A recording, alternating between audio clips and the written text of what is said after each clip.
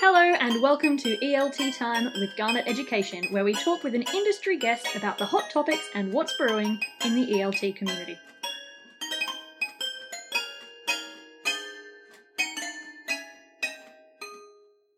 Hi everyone, welcome back to ELT Time. I hope everyone's enjoying the series so far. I'm Jazz, I'm the digital editor here at Garnet, and I'm going to be sitting in on today's episode where we've decided to bring back Tea Break. If you missed episode 4 with myself, Ella, Rosie and Alice, then you might be like, what on earth is Tea Break? Well, we wanted a chance for a few of us here at Garnet to be able to sit down, grab a cuppa and take half an hour to discuss something we're passionate about within ELT, and that's Tea Break. Okay, so today we have Rachel. Hello.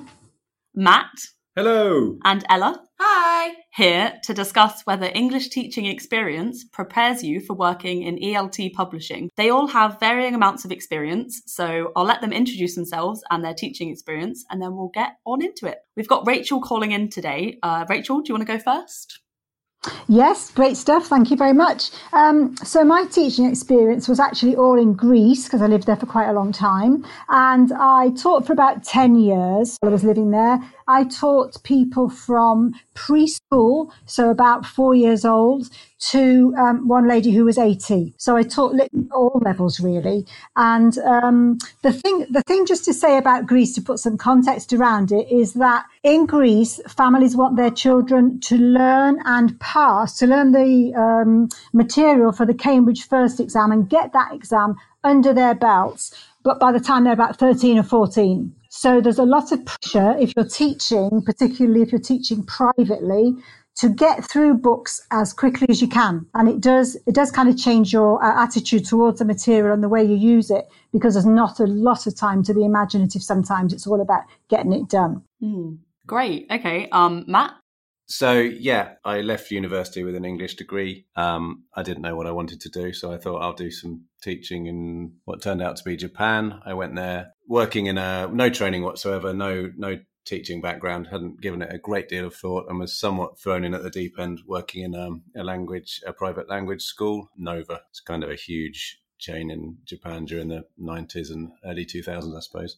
And yeah, I did that for 2 years. Got a load of experience doing that in conversation schools, they're called. So the main focus was to give students who theoretically have pretty solid sort of grammatical knowledge and the basics of the language down, but didn't get much opportunity to talk sort of with native speakers. So it was more of a conversation school than anything, although we did do exam prep and other stuff as well.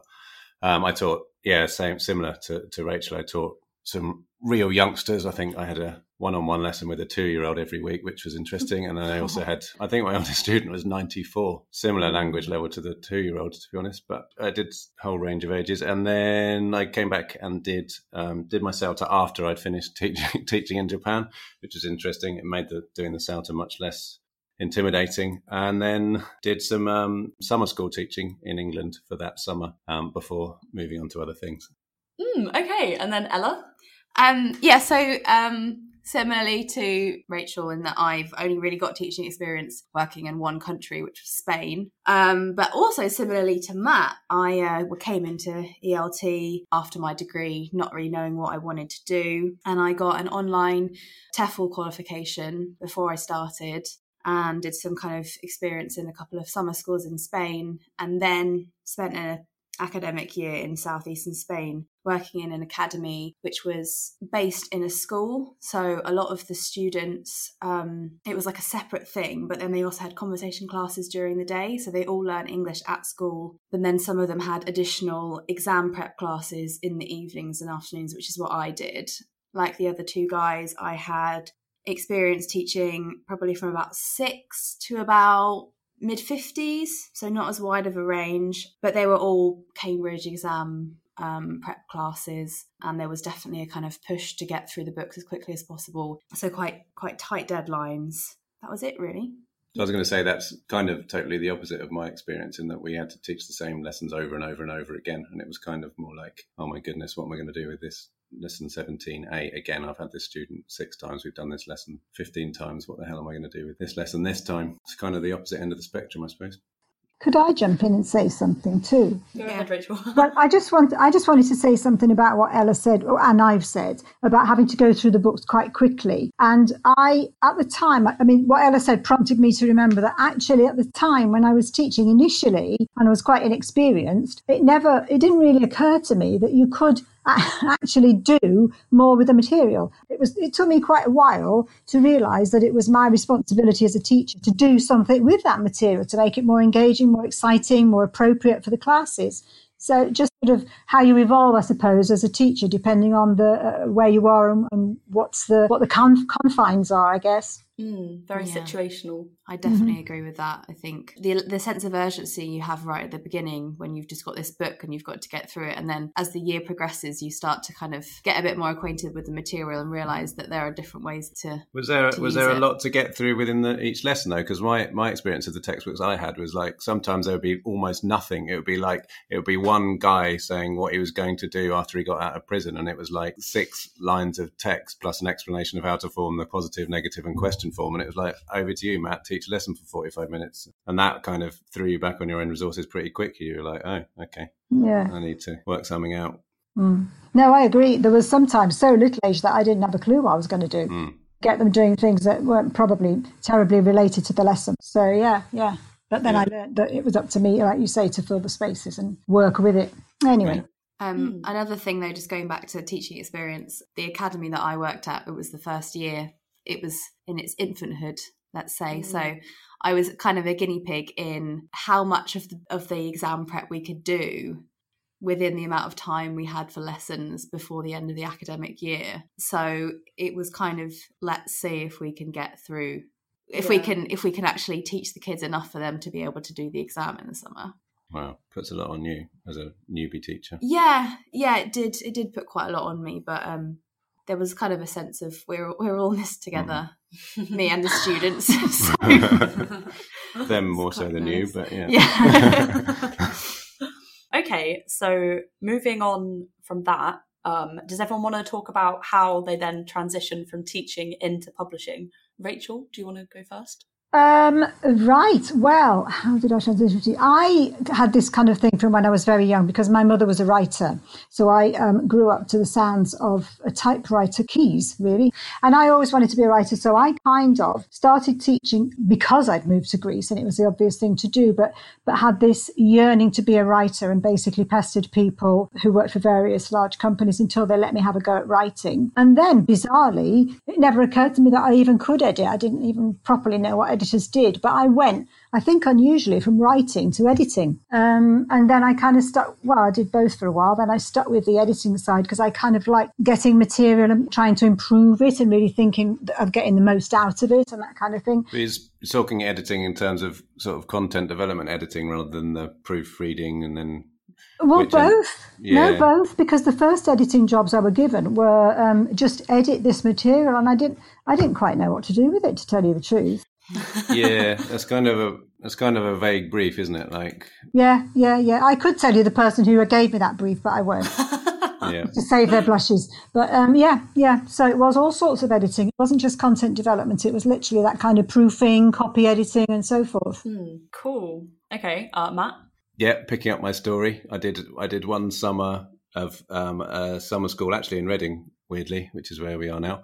Kind of was a very different experience from what I'd experienced in Japan, in that I was teaching Spanish teenagers and Italian teenagers with classrooms of 30 as opposed to classrooms of 4. And despite my newly acquired CELTA, I didn't really know what hit me.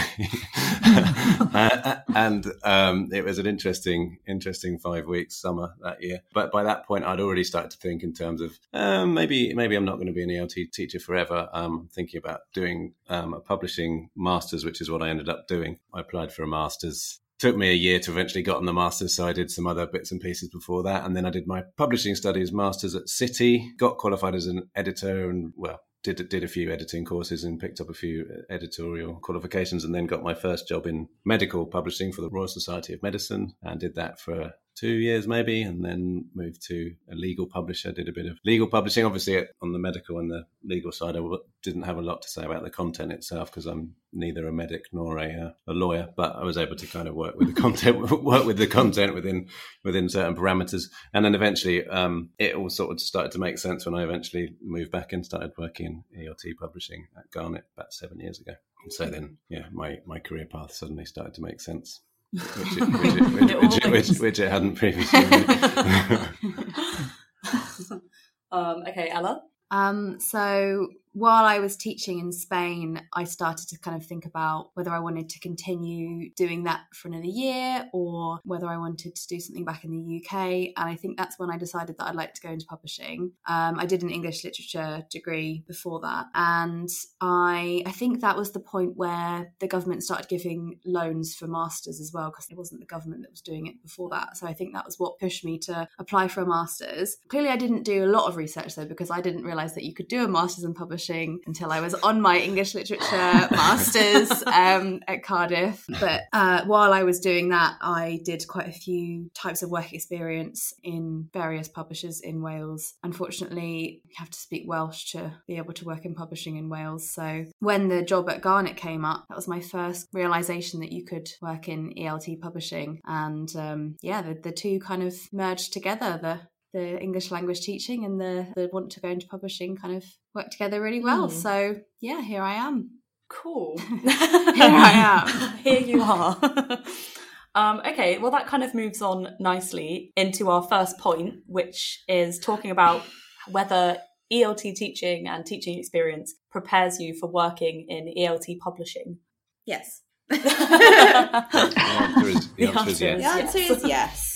Do you want to elaborate? Yeah, I mean, I think, like Rachel was saying about how the more you get used to the books you're using and stuff, I think that really helps. So I think you kind of can see how it's all put together. And also with just kind of generally teaching, there's a lot of skills that you learn during teaching which help with publishing, such as time management and working independently. Does anyone else have any? Can I? Yes, I do. Yes. Can I say something? Sorry to interrupt. I vividly remember when I was teaching that I often used to think, I could so easily, I don't know why I don't just do it.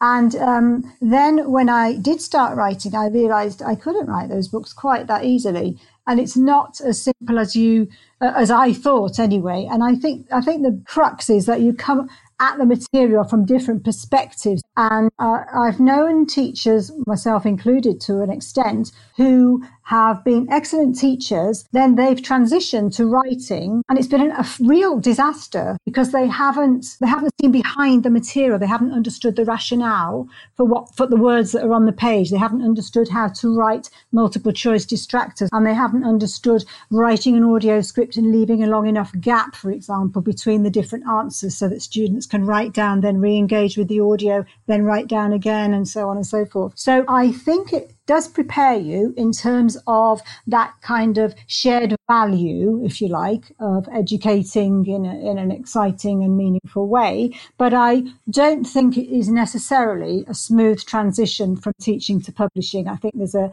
kind of intermediate stage where you have to make a certain amount of adjustments if you're going to get there successfully. Yeah, there's loads of skills, just basic desk editor skills that apply to all kinds of editing, right? That isn't just ELT publishing. The absolute basics of what you need. You need to know how to proofread. You need to know how to copy edit. You need to know how to content develop. You need to know what you do in each phase of it and what those things actually mean and what the difference is and what you do and don't do. And those kind of fundamental building blocks you certainly don't get in an ELT classroom. That's a totally different set of skills for sure. Mm. But it's interesting, I guess, with you, Rachel, how you you started in writing, because I think that's a really interesting way to get into publishing. Using the skills that you learn in teaching to write, and then you've kind of from there gone into editing. Because I think most people would think that it would start the other way around. So you start editing and then you move on to writing. Yes. So I guess you have a different perspective on kind of even in editing and that sort of thing, because you've been a writer too. I think so, and maybe that's it. Maybe it depends on what past experiences you've got and how you kind of amalgamate them to do whatever you see as your next step, because you draw on what you know. So yeah, I think it was a bit of an unusual way to do things, but I think the writing was a good preparation for editing, I suppose, logically in a way. Whereas if I'd gone straight to editing, I don't know how it would have been. Can't quite imagine, really. Yeah, I mean, I suppose if you think about it from a really basic way, things like marking people's work, kind of like editing, isn't it? And having to kind of proofread things that they've written and that sort of thing. But yeah, I think for me, I wanted to make sure that I'd done quite a lot of training coming into editing. I started as a publishing assistant, and then while I was doing that job, I went on a standard publishing training course. So that definitely helped. Yeah, I mean, I guess in a way that writing seems like quite a natural progression from teaching as well. It's quite interesting. So you write. We were discussing before how often before you, in my case, you go off and teach English as a foreign language, and you might not, all the grammar inherently, but you don't necessarily know how to talk about it. And then often people's first experience of actually thinking about how what the difference is between the past simple and the perfect tense or whatever is actually teaching it to someone. And obviously you can kind of get through that pretty easily because you've got it in front of you as a in the textbook, so you kind of work it out, oh yeah, that makes sense, and you kind of teach it as you go along, but you've not necessarily thought about it formally. No, you often know that something's wrong, but you can't actually back it up with anything. Then that's when the textbook comes in handy. But you wrote a grammar book, right, Rachel? I think I might have written more than one, to tell you the truth, but this is to amaze me that I did, because when I started teaching, I did not know how you pronounced the word gerund. And if you had asked me what a conditional sentence was and then said there were like 3 or 4 different kinds, I've known what you were talking about. So, yeah, I mean, it was, I don't know, just really quite a shock, quite a revelation. So I had a lot of learning very quickly myself. Yeah, no, it's interesting. When you're developing content and you're thinking about, I think you do, once you've taught, you kind of have this inherent inbuilt understanding of, you sort of instinctively visualize how you would make it work in the classroom, right? So if you're writing content, that's kind of the standpoint you come from. You do, yes, I think that's true. But when you're teaching, it's you and the students. When you're writing or you're creating or developing content, it's like you and the content. And you've got to make assumptions about the person delivering that content. So there's a little element of an unknown quantity, if you like. And I mean, maybe that's where teachers' books come into play, but then there's a whole separate debate around the use of teachers' books, I suppose. I just think it's, again, a slightly different perspective. And you might teach the content in a certain way with a certain class, but what you've got to try to write that middle line content that's going to be generically applicable for a teacher who gets hold of it. So I think it's a challenge. So are you saying that we got to create content that's rich enough to be taught in various different ways, depending on different classrooms and different contexts? Yes. And I do believe quite strongly in really good teachers' books, and I know that I didn't use teachers' books in the beginning. I'm not even sure I used them in the end of my teaching career very much. And so I know they're a bit neglected, but teachers' books can give such a good tool to the teachers to utilise that content and exploit it, and as you say, in different ways for different class groups. And a good teacher's book makes a huge difference. Actually, it was a complete revelation to me, because I'd never seen one until I started. I did like prep for working in this country, but after I came back from my 2 years in Japan, and I'd never properly gone through a well constructed teacher's book, and it was like, oh my goodness, there's all these ideas for activities and drills, and I didn't know this was a thing. I thought I had to make this all up myself. I think it's kind of good that you had that beginning. I mean, I was very dependent on the teacher's book throughout my entire. Yeah, it was so dog-eared by the end of the year. And you're right that there are lots of the warm-ups that they often suggest is like good ways to get people talking, and then extra activities at the end if you've got time. Those sorts of things really kind of often help the kids to engage a bit more with what they're learning. So you mentioned time management, Ella. Do you think that was something you picked up as an ELT teacher, or was that something that you'd already developed as a postgrad student?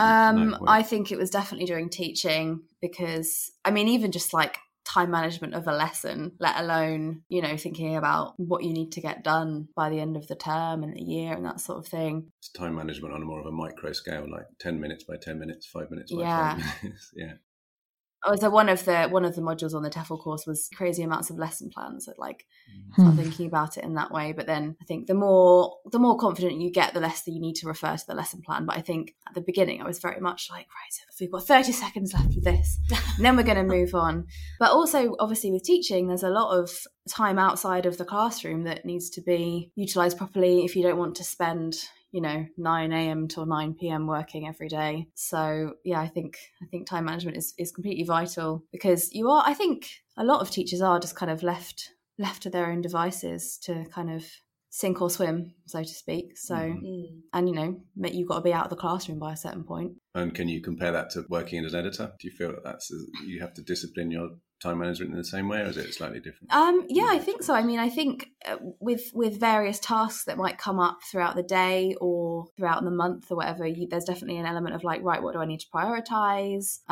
What needs more of my attention than other things? Often we have quite concrete deadlines, and then other deadlines which can be a bit more flexible. So I think, yeah, definitely prioritizing of time, I think, is something that is definitely used in both publishing and teaching.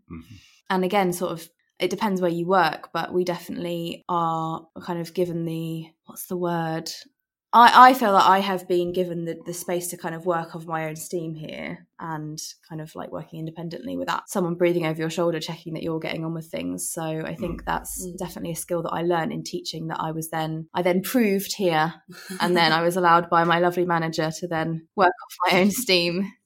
And she would trust me to get the work done in time. Yeah, they're both roles. You kind of take on quite a lot of responsibility quite quickly once you kind of, I mean, it was exaggerated in the sense of some 21-year-old going into a school and suddenly being in charge of getting someone through quite an important English exam. That's a lot to put on someone that's relatively inexperienced. But yeah, again, I guess when you're a young editor and you do transition from that point when you're doing proofreading and copy editing for someone else to suddenly these are your projects, go away. You've got 6 months to deliver this project by this date. You'll have all the support you need, but it is your responsibility now. This is on you. Like, off you go. Manage your time, you know, manage your resources, get it done. It's kind of, parallels between the two situations, I think. Yeah, definitely. And I think if I hadn't had that before, it would have been a much more daunting task. My task would have been a lot more daunting, I think. I didn't have the teaching experience to go, okay, I can handle this, because I've dealt with a lot of small children in a room and managed to get them through something. So. Yeah, that's true. That is one of the big differences, is that in editing there's never that moment of, oh my goodness, this is going disastrously. I literally don't know how I'm going to get through the next 5 minutes, which you can have as a teacher. Like, this is absolutely bombing. This isn't working. The students are not understanding what I've set up. Actually, I'm not sure I understand what I just tried to set up.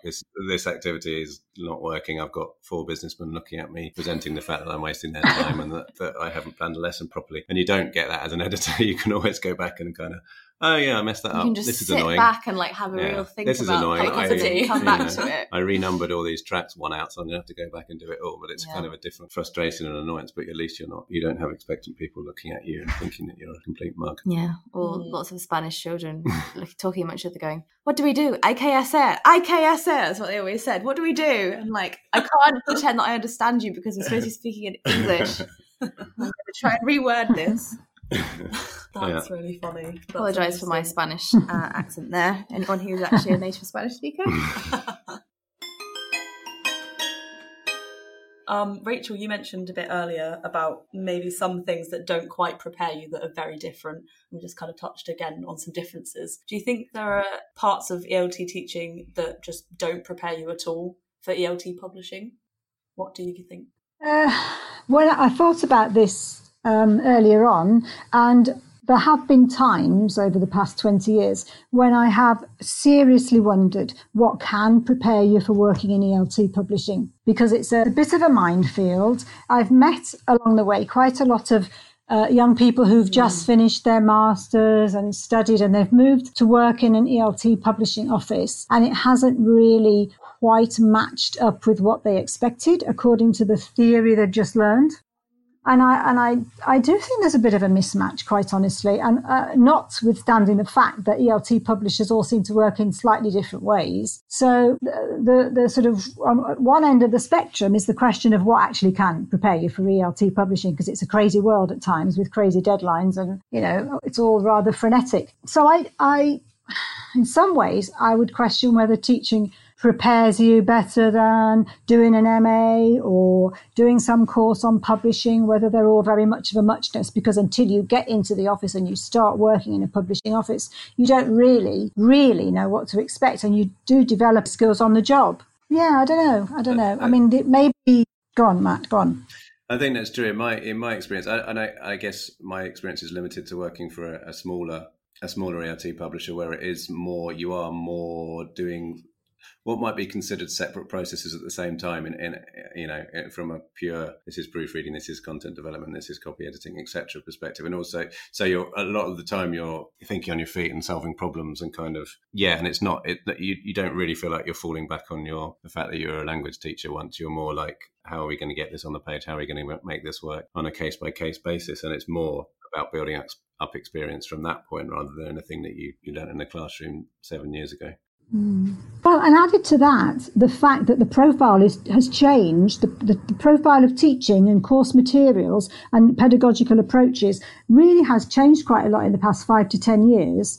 So, you've got to keep up with all that as well. So I think, there's a whole load of factors that come into play, and you just basically, however well equipped you might feel to go and start on day one in a publishing office, I think you'll find you still have quite a lot to learn. Yeah. I mean, part of me feels like, I'm coming from this perspective because I didn't do a publishing master's, but I think I definitely just learned by doing, and maybe coming into it without any expectations can be quite a good thing sometimes. I didn't really know what to expect. I'd kind of done some research into some trade publishers, but my only real context for ELT publishing was what I'd learned about Garnet in my interview prep, and then just the course books that I'd been using during my teaching experience. So I don't know what doing a publishing master's is like, but did you do and how focused will it be on ELT? Yeah, was there any ELT element? But even of it? honestly, and I can only speak for the masters that I did, even that was very low on nitty gritty. I did training courses after my masters. It was very much more sort of macro ideas and how publishing works from a macro perspective, rather than any kind of like, this is proofreading, this is standard marks that you use, and this is how the process works. It wasn't so much that at all. My masters didn't prepare me either at all for actually working as a desk editor. But that probably says more about the masters and everything. So what I think did help with to go back to what did help, is that having an ELT background, even though, as you say, Rachel, like, pedagogy has obviously moved on, you would hope in the last 10 years since I was teaching, that at least you can know what you can work with authors and liaise with authors and understand and be talking the same language as authors. If you're working on content development with them, at least you've got that grounding. So at least you feel like you're on a footing where you can have a meaningful conversation with an author about content. Which I couldn't, which when I was working in medical publishing and legal publishing, I was just utterly unable to do, obviously. Yeah. Now, I think that's absolutely true. But then just think about what we were saying. Teachers, they've used the course books, therefore they will understand like a bit about the publishing process. Actually, I don't think that's necessarily true, because you use a course book. So there you are with everything on the page and so forth. I don't think you give a second thought as a teacher to how that book evolved and how it was created and what went into it and what the constraints were on what went into it, how much time it took, how many versions there might have been, how many people contributed, and all of those aspects. Those aspects of the publishing process are not really of any interest to the teacher, if you like. They deal with what the end result, and that's it.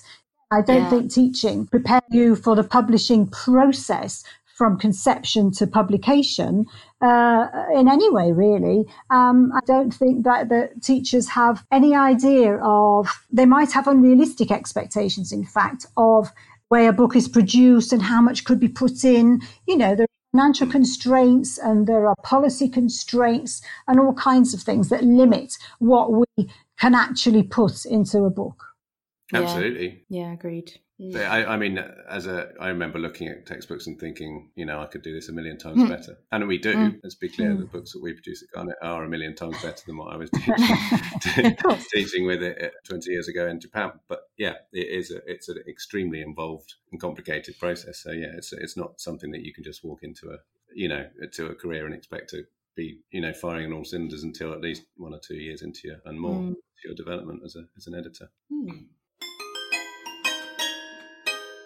Maybe we should conclude by everyone saying one thing they miss about ELT teaching, and then maybe one thing they really love about publishing to give it a nice round feel.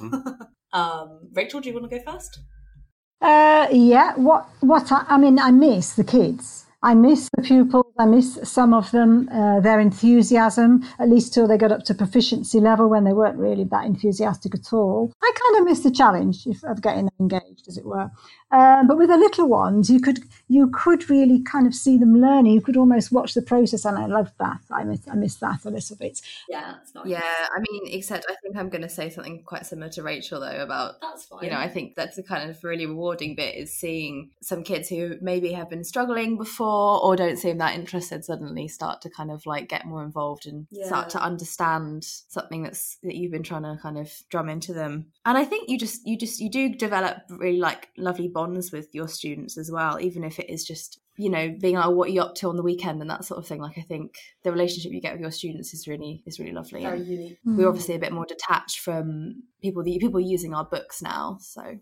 Yeah, I'm the same, really. That's the thing that I missed it terribly for years after I stopped teaching, just the bond you had with students that is ridiculously intense, especially when you're in a very small private language school where I was literally teaching the same people, sometimes 3 or 4 lessons, 1-on-1 or 1-on-2 a week. So you kind of got to know people pretty well and you develop these pretty, close relationships with people. So you miss that a lot. And then the satisfaction of seeing the ones that did improve a lot in front of your eyes. And of course, that's hugely satisfying, a huge sense of achievement when you see that happening. Yeah, everyone obviously has very similar answers, but that clearly is very telling of like the really good things about teaching. The other thing about my language school is you did have a camaraderie with the other teachers, which was lovely. The debrief in the bar after the day, we kind of, where I was, we had to sort of force it, like ban each other from talking about work to an extent, because especially for inexperienced teachers, you're so overwhelmed by experiences in the first couple of months or couple of years even of teaching that you just want to talk about it all the time. It is completely all encompassing, and even people from very different walks of life that you share a staff room with, you kind of build up a pretty serious camaraderie because you're all in the same boat. A lot of the time you are kind of slightly out of your depth and kind of relying on each other for support. So that's kind of a nice thing that I miss too, that kind of sense of being part of a team, being part of it. Well, I mean, we're part of it. That was going to be my answer to what I love about working in publishing too, but it's kind of a part of a. It's like a shared experience, isn't it? Yeah, that kind of sense of a shared experience where you're doing something for the first time. You're out of your depth. You don't really know what you're doing, but you make it work for yourself, and then you watch your friends around you doing the same thing, and that's a really nice feeling. And it helps though when you do have those discussions, because then you're like, well, I had trouble with this, and I'm like, oh, I had trouble with that too, and then someone else might be like, oh, well, I figured out how to do that. How to explain that grammar point or something. So that's really really helpful. Yeah. And what do we love about publishing? Well, you were going somewhere with that point, weren't you, about... Yeah, so it's sort of the thing I love most is kind of the sense of satisfaction you get in teaching is kind of gradual and leading up to something. There's never... I mean, there are... For me, because my students never took exams or anything, so there's never one moment of like, ta-da, here's the thing, here's that moment where something has been achieved. It was all very gradual, and there was never clear demarcation of when something is finished and another thing has started. Whereas in publishing, you're working in a team and you bounce off people around you and you're working on something together. But in publishing, you're very much creating a thing that you can point to at the end of it and say, there we go, we did that, isn't it great? What a great thing to have been part of. What's next? And then you get to digitize everything. And then we do our digital magic. We do. Rachel? Yes, I agree totally with Matt in terms of the team and all that kind of camaraderie and support and everything else that goes on in publishing. I love that. And I do like to see the end result. I can remember when I saw the very first time I'd ever written a book that had my name on it, and I saw it in a shop in Greece, in a bookshop, and I went fairly berserk. And my kids were with me and they were sort of backing off. The shop was there looking at me in some sort of consternation. But I was going, that's me, that book is me. So that was a defining moment in my career. That is not cool. No, I know, no. It wasn't cool at all. But do you know, to be serious, that what I actually love is the fact that we are creating something that's going to equip students in their lives, and it's going to open doors for them. It's going to prepare them for their futures, particularly with the 21st century skills that we're incorporating into material now. And I genuinely feel that that's a privilege, and I love it. I love it. Yeah, I agree with everything that's been said, really. I think I feel really very much part of a team, and I think that everyone is very passionate about what they're working on. So that's really lovely, and I think working together to produce something, there is a real sense of satisfaction at the end when you know that everybody has put their little bit in, and then just feeling like you've made something really good. It's a great feeling. Yeah. Mm-hmm. Sending it off into the world for others to enjoy. Yeah, that sense of accomplishment at the end of a project when you know everyone has worked on it together is second to none, really, isn't it? It's good. So I want to say a big thanks to Rachel, Matt and Ella for coming onto the episode today. Thank you all very much for listening. We've actually just got one episode left of season 1, which has gone very, very quickly, I think. So stay tuned for the final episode. It's in 2 weeks' time, which is the 22nd of April, I believe. Our senior editor, Chris, is going to be chatting to Zarina Subban, who is a teacher trainer, and it's going to be all about racial biases in ELT. So yeah, stay tuned for that one. But for now, thank you guys for coming onto the podcast. Thank you. Absolutely. Thank you. See you next time. Bye. Bye-bye. And that's it from us today. If you'd like to get in touch or to see our latest updates, you can find us on Twitter, Instagram and Facebook at Garnet Education, or head to garneteducation.com/podcast for show notes and information about today's guest. Thanks for listening!